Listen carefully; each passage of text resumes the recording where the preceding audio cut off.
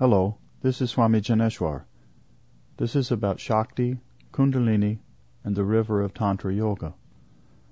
One day, while sitting by the river Ganges in the Himalayas, the insight came that a river and electricity can be used as a metaphor for the interplay of Shiva and Shakti and how Shakti emerges into the external world. Imagine a river that has a dam holding back the water. The river turns into a lake.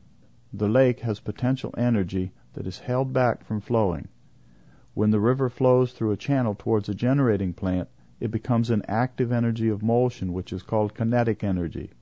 When the flowing water moves through the blades of the generator, there's mechanical energy. In the generator, the turning blades rotate a large mass of metal, creating magnetic energy. There's a lot of wire wrapped around the turning metal cores, and this causes a transition into electromagnetic energy. As the energy leaves the generating plant, going down the wires, we call it electrical energy, or simply electricity. When the electricity comes into your house, it transforms in many ways and gets many new names, including motion, light, sound, heat, and cold. It forms recorded music, television images, computer processes, and microwaves. In all of these changes in name and form of energy, there remains the central energy that is in support of all those many forms. It is the very energy that is in potential form in the river.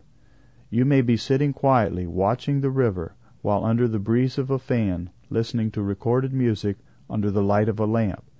The energy behind the fan, the music, and the light is none other than the energy in the river, which is right in front of you.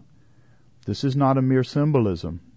The electricity flowing into those instruments is literally one and the same with the energy in the river in front of you. In a similar way, there is one energy, Shakti, in the universe that also keeps changing its form.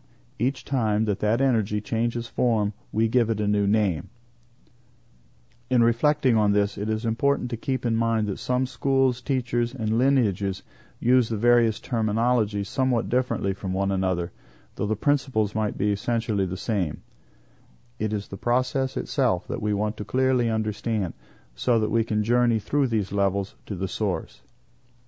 The universal energy of consciousness is called Shakti. The word Kunda means a bowl in which fire is burned. Thus, when Shakti resides in a bowl called Kunda at the base of the spine, it is called Kundalini Shakti. Going back to the river metaphor, imagine that you are holding a bowl called Kunda in your hand. When you plunge the bowl into the river, you say, "I have put the bowl into the river." However, the moment you pull your hand and the bowl out of the river, you say, "I have water in the bowl." In that moment, the river was given a new name, changing it from river to water. Then, in our common language, the word Shakti is dropped away, and the energy in the bowl is simply called Kundalini. In effect, Kundalini Shakti has been given a new name, Kundalini. Even though it is now called simply Kundalini, it remains none other than pure Shakti. The only difference, if you can call it a difference, is that the Shakti is now in the bowl. A tiny amount of the energy called Kundalini radiates off its subtle mass, like steam rising from a bowl of boiling water. That radiating energy is called prana. Again, once it changes form slightly, it gets a new name. Just like the water turning into steam, while still remaining water, the Kundalini, which is still Shakti, becomes prana. That prana tends to flow in certain patterns or lines, like the steam rising in more or less predictable channels. These lines, patterns, or channels are called nadis. Once again, a new name is introduced. The thousands of nadis with their prana, that is really both a small amount of Kundalini and still Shakti, crisscross here and there, like minor or major highway intersections. Those major highway intersections are called chakras. Minor intersections are called marmas or marmasthanas. It is because of this crossing pattern, like highway intersections or spokes on a wheel, that the word chakra is used, which literally translates as wheel. From there, the chakras, with their different shapes and styles of intersection, cause 5 flows of energy called vayus. These take on the qualities of earth, water, fire, air, and space, which are called tanmatras and bhutas at their subtle and gross levels. Also from the subtle energy emerges the 5 Jnanendriyas, or cognitive senses of smelling, tasting, seeing, touching, and hearing, as well as the Karmendriyas, or instruments of action, of eliminating, replicating, moving, holding, and communicating. Collectively, these manifest as the various aspects of our physical brain, body, and breath.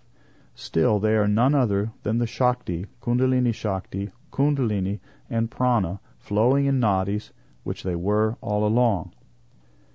One of the major insights of Tantra and Yoga meditation, possibly the key to the whole science of Tantra, is that there is only one energy in the whole of the universe, and our task is to know that in direct experience.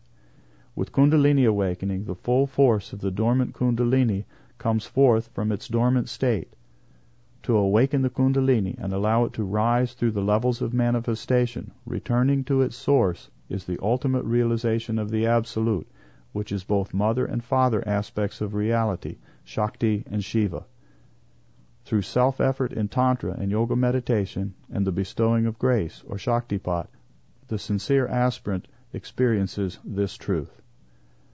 Om Shanti, Shanti, Shanti. Om Peace, Peace, Peace. In your meditation today, may your body be still and comfortable. May your head, neck, and trunk be aligned. May your breath be smooth, slow, serene, and with no pauses. May the flow of thoughts in your mind not disturb you.